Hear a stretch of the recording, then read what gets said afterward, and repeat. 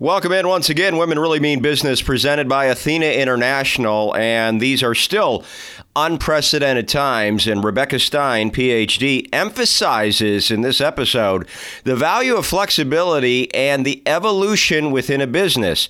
Now, the heart of Rebecca's success, however, is her ability to elevate those around her. By the way, I suggest that you go to the show notes for this particular episode because since we recorded this last year in 2020, many exciting things have happened to Rebecca regarding her startup. So check that out. But first, check out this interview. It is episode number 133 featuring Rebecca Stein. Here we go. Welcome to Women Really Mean Business, presented by Athena International, the podcast that tells you the story of how women are impacting business one guest at a time. Now here's your host, Jeff Bolitnikoff, with another successful woman and her unique business journey. Women Really Mean Business, presented by Athena International. I'm Jeff Bolitnikoff with Rebecca Stein, PhD, and she does a lot, and she has a lot going on. I honestly, as I follow her on LinkedIn, I have no idea how she gets everything done that she does. So she is the proprietor of Room 33 Speakeasy. Great place. If you ever make it to Erie, check that place out. It is wonderful.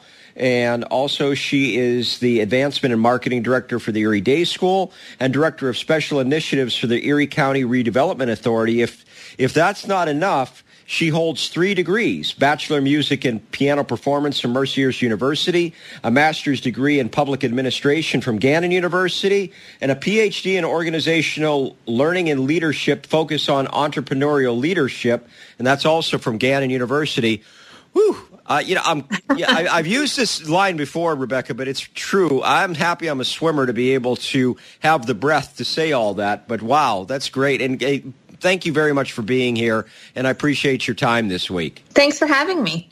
Oh, great to have you. So I kind of gave people the basics of your bio, but we can take it any number of different directions. But I'd say I'd like to hand the mic over to you right now and have you talk to the audience about your background and kind of what makes you tick in business. Okay. Generally speaking, I'm actually really bad at talking about myself, especially I do a lot of different things because I like to have an impact on the community and different groups and organizations. But when it comes right down to it, I tend to gloss over things that might be slightly important. So if throughout this conversation, you are thinking of anything you'd like me to expand upon, please feel free. Okay. Sounds good. Deal. Okay. So I was born and raised in Erie. And I've had a strong passion for seeing our community thrive over the last several years. As you mentioned, I have all these lovely degrees, and the PhD in leadership just happened this past May during COVID. So I guess if there was an upside to the pandemic, it was that it gave me an opportunity to complete my dissertation and to defend. So it was great to get that done. It had been a journey that had started back in 2012. So Jeff, you know a little bit about me. We go back in professional circles, several years, but most recently, I guess we could go back to I've run for political office a couple of times because I was hoping to make a greater impact in the community at a different level. And when I didn't win in 2015, I had run for city council. I was hoping my husband, who then ran in 2017, would get in, and he did not. But we both kind of decided to put our money where our mouth was and invest in the downtown area. So hence Room 33 Speakeasy was born. I wanted to have something that was a little different than your typical bar and restaurant. So if you have been into any speakeasy across the country, they have some secret little entrance or some cute little thing that you have to do to get into the back room. And ours has a little bookstore variety sort of shop, and you go through a bookcase to get into the back room there. I tell you what, and one thing I'd like to focus on with the Room 33 is that, say, it's a business that is not that old, and so it's a relatively new business. And as we record this, it's October 2020, and you've really had to put your entrepreneurial skills and all your leadership skills to the test because, like with many small businesses, especially in the restaurant and bar industry, COVID-19 had quite an effect on you. So maybe you could talk about how you've been able to kind of navigate this crisis and pivot to keep yourself afloat and have the business ready for better days ahead. So we launched Room 33 back in 2017. We had a quote-unquote soft opening on New Year's Eve, probably in the midst of one of the worst winters that Erie has experienced. So that kind of set the precedent, I think, for us as we were launching. The first 2 years were really good. We've had an exceptional team along the way, along with a couple of people who have been with us from the beginning, and without them, we wouldn't even be where we are. But once COVID hit, at the time that we had shut down the bar, 90% of our sales were bar sales. So we really knew we had to pivot what we were doing in order to succeed during that time. We were hopeful that the shutdown would only be a month or a couple weeks to a month, which we were originally anticipating. I think we were all originally anticipating that. But during that time, we decided to kind of ramp up our food efforts. We had a great chef. We had a great team. We just hadn't had the opportunity to kind of expose those talents and skills and attributes that we had brought to the table, for the past couple of years. So we capitalized on that. We started doing a lot more takeout. We brought in third-party delivery services in order for people to get their food to go. We did curbside takeout. And we were on social media every single day, whether it was sending out a newsletter to our base or being on Facebook or Instagram or Twitter, promoting different specials. We were just kind of moving with things as they went along. So it was within that time, probably within 2 months, I think our sales probably increased up to 30%. Food sales, 30 to 40%, which is pretty remarkable in a short amount of time. And I have to salute your social media efforts. Like, one of the things that really stood out to me was you were doing classic movies and takeout, kind of like, and it was a shared experience that you were doing. Like, I can't remember if it was on Facebook or Instagram or wherever, but it was like where you were like having, you made people feel like they were part of a community. At least that was my perception. Yeah, we really took advantage of this we were all in this together sort of aspect. I really enjoy collaborating with other organizations and businesses and lifting other people up as often as I can. A rising tide lifts all ships, right? It's something that I say all the time. And the more, even though we're all in somewhat of a competitive sphere, by us all succeeding, it just helps our community thrive. So we worked with the Erie Movie House. We did a series of movies and dinners to go for probably a little over a month. We had one like every Thursday night, and that was a great little experience. We worked with Mighty Fine Donuts when we did Sunday brunches. We worked with Altered State. We worked with Luminary Distilleries when we did a brunch with them too. So anytime we could take advantage of working with different organizations, we were on it. Well, I'll tell you what, side note, if you come to Erie and you don't try Mighty Fine Donuts, then you're missing out on an experience. And that's all I will say about that. But you laugh because you being an Erieite like me, you know that experience, right? Oh, they're my favorite, yes. They're amazing. So anyway, back to what lessons that you might have taken out of all of this kind of pivoting that you had to do. Maybe some lessons that, A, you're going to move forward in your business, and then B, and then a second part of that question is what do you think you could maybe impart to entrepreneurs and business owners and managers listening right now that you think might help them out?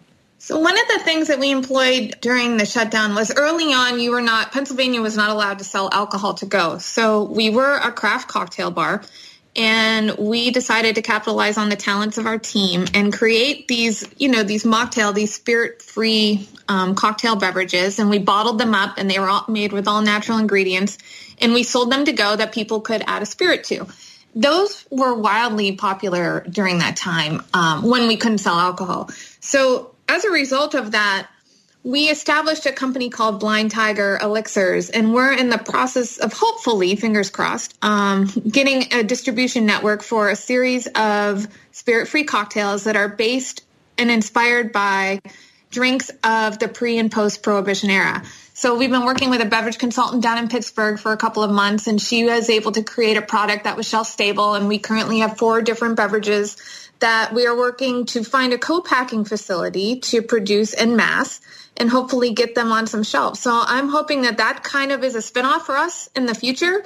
That was something that we pivoted to do, and it really seemed to be successful. So we're hoping to kind of capitalize on that as we move forward. Plus, there's a lot of people in this world that are, they're getting into the more healthier beverage lifestyle. So they're always looking for unique and classic alternatives to alcoholic beverages when they're going out to bars or restaurants. Oh, that's great. So it sounds like a whole new business unit has developed because of the lessons that you learned as you were pivoting your business. Yeah, it's still really very much a startup, but we have invested some money, like I said, to get the product going and to get the shelf-stable formulas. But now it's just in the place where we're trying to get it mass-produced. So. All right, so lessons that you might like to impart to other entrepreneurs. What are some takeaways that you have? And it doesn't have to be takeaways, could be takeaway that you might want to talk to other business owners, entrepreneurs, et cetera, about as they maybe navigate their own crises and challenges in their businesses. I think most entrepreneurs innately know this or should know this, but it's really about being flexible and malleable to things that arise. COVID was the extreme version of that for us and for many businesses. But alternatively, there's been a lot of businesses in our community and our society at large that have been around for a really long time and were able to do things a certain way for a really long time. And COVID has kind of disrupted that model, not just in the hospitality industry, but a lot of other industries as well. So I think really it's just being able to go with things as they happen. And I think anybody who survives this and is able to kind of pivot and thrive really can take on almost anything, I think, moving forward. I mean, this is probably one of the most impactful things that could have happened to us. So it's doing that, and it's just remaining patient throughout the process. These are just the entrepreneurial mindset skills, being risk proponent, being empathetic, having the grit and determination throughout these types of situations, and knowing that at any time things might change. Well, I know that you are out in the community a lot, at least you were in the pre-COVID days, and you're getting back out there, of course, as we all are.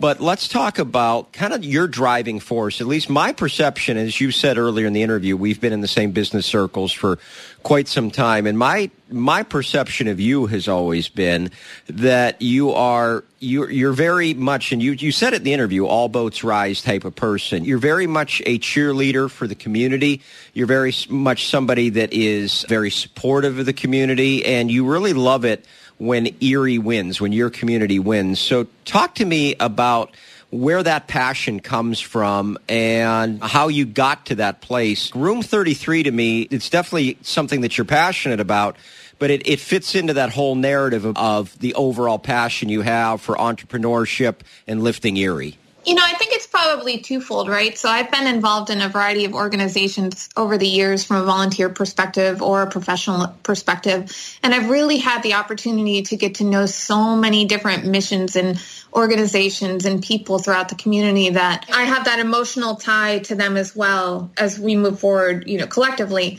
But in addition to that, I had a really big drive for politics for whatever reason, and not so much at the state or federal level, but just because I felt at the time that it would be the most impactful thing. So I was involved in a lot of different campaigns and different circles. And one of the things that I always took with me was that all politics is local, right? So that all the things that you really need to change in your livelihood start locally. And I guess I think that same way when it comes to business as well, when it comes to competition, like all business is local. Everything that's going to help us thrive or grow, all starts at home. And by being able to support those around you, then I think it only helps, exponentially when it goes out into the, state or federal levels or national levels, I guess.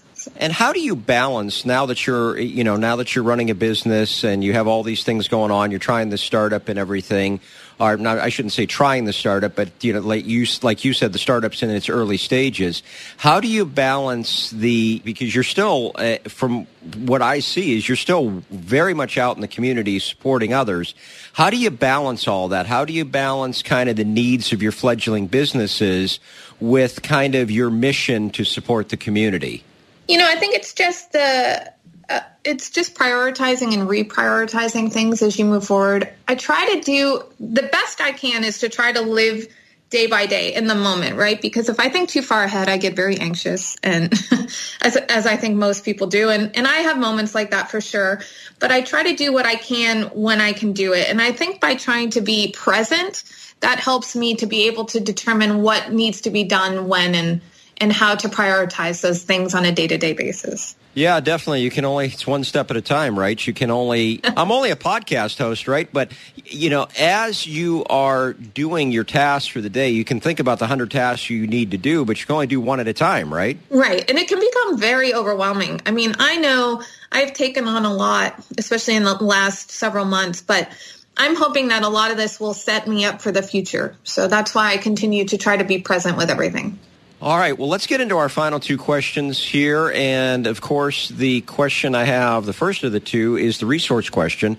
Of course, we're going to have links to all of the things that you've talked about, Room 33, your fledgling startup, all that other good stuff. We'll have all of those links for people to find. But what are some links that you'd like to point people at, or some things that you think might inspire them? I guess it really kind of depends on the industry that they're in, right? So there's a lot of different things out there. One of my go-tos as of late in the hospitality industry has been, from a Pennsylvania standpoint, the Pennsylvania Restaurant and Lodging Association. They've been the ones who've been helpful to me throughout this entire crisis. I've been able to stay in the loop of legislation and activities and everything that's been going on, and they've been immensely helpful in that arena. And so has early on staying in the loop with our county and just even our local news sources, the Erie Reader, Go Erie. I get most of my information there. Of course, I'm always scrolling on Twitter and different places like that, and I find little pieces here and there. But for my daily check-ins, those are kind of the places that I go to. So the takeaway really is to plug into, first of all, your industry sources, things that are relevant to you, stay abreast of all that stuff, and then also plug into what's going on in the local community, whether it's by news sources or the government agencies or, the different governing bodies. Because as you said earlier in the interview, things happen locally, and that's where you have to be most plugged in. Yep, exactly. All right, well, I am going to hand the microphone over to you, and thank gosh I'm doing that because I'm awfully stuttery today. So I'm going to hand the microphone off to you. I don't even know if that's a word, Rebecca, but I just made it up. Anyway, since I like to give the guest at the end the floor, I'd like to hand the microphone over to you and have you address the audience with whatever you would like to tell them. So you go ahead and address the audience with whatever you'd like to say. I appreciate the opportunity that you've given me today to be able to talk a little bit about the industry and my background and the business overall. And I think getting to know these particular industries, even from a higher level, perspective, garners a little more insight for the general population, because I think there's a lot of opportunity to learn about a lot of different things locally. So, I'm hopeful that the community continues to support all the organizations that are working through this, this pandemic and everything out there. And that, we remain hopeful during this process that hopefully there's a vaccine, hopefully something comes out soon. So life can return to somewhat of a normalcy by next year. So I really guess it's just for us to remain hopeful and vigilant and continue to be supportive of each other. Well, it's a great message to end on. And Rebecca Stein, owner and proprietor of Room 33 Speakeasy, and then, of course, so much more, as we talked about in the interview. And I really want to tell you that I appreciated your time. The audience appreciated your time. And thank you for being here this week. Thanks for having me again. I appreciate it. Listening to your intuition. Very important, according to our next guest, Susan Shumsky. She explains how listening to her intuition led her to her true purpose, and also how she used her own inner voice to demand the opportunities she deserved. Listen in to understand the importance of persistence in work and self-advocacy. Here's a little bit from Susan. It's really a matter of trusting that inner voice, trusting the still small voice within. That's where my success has come from all along, is listening to that inner voice and having the faith and trust to follow it. People do get gut feelings, but sometimes they just, that can't be right, And then they don't trust it, they don't follow it, and they miss out. Okay, it doesn't have anything to do with an inner voice, but it does have to do with listening, as in us getting more listeners with your help. One of two things you can do: share the podcast that you find relevant, or rate and review the podcast. If you could do both, it would be amazing. But regardless, we appreciate you being here every week, and thank you very much for listening. We'll see you next week.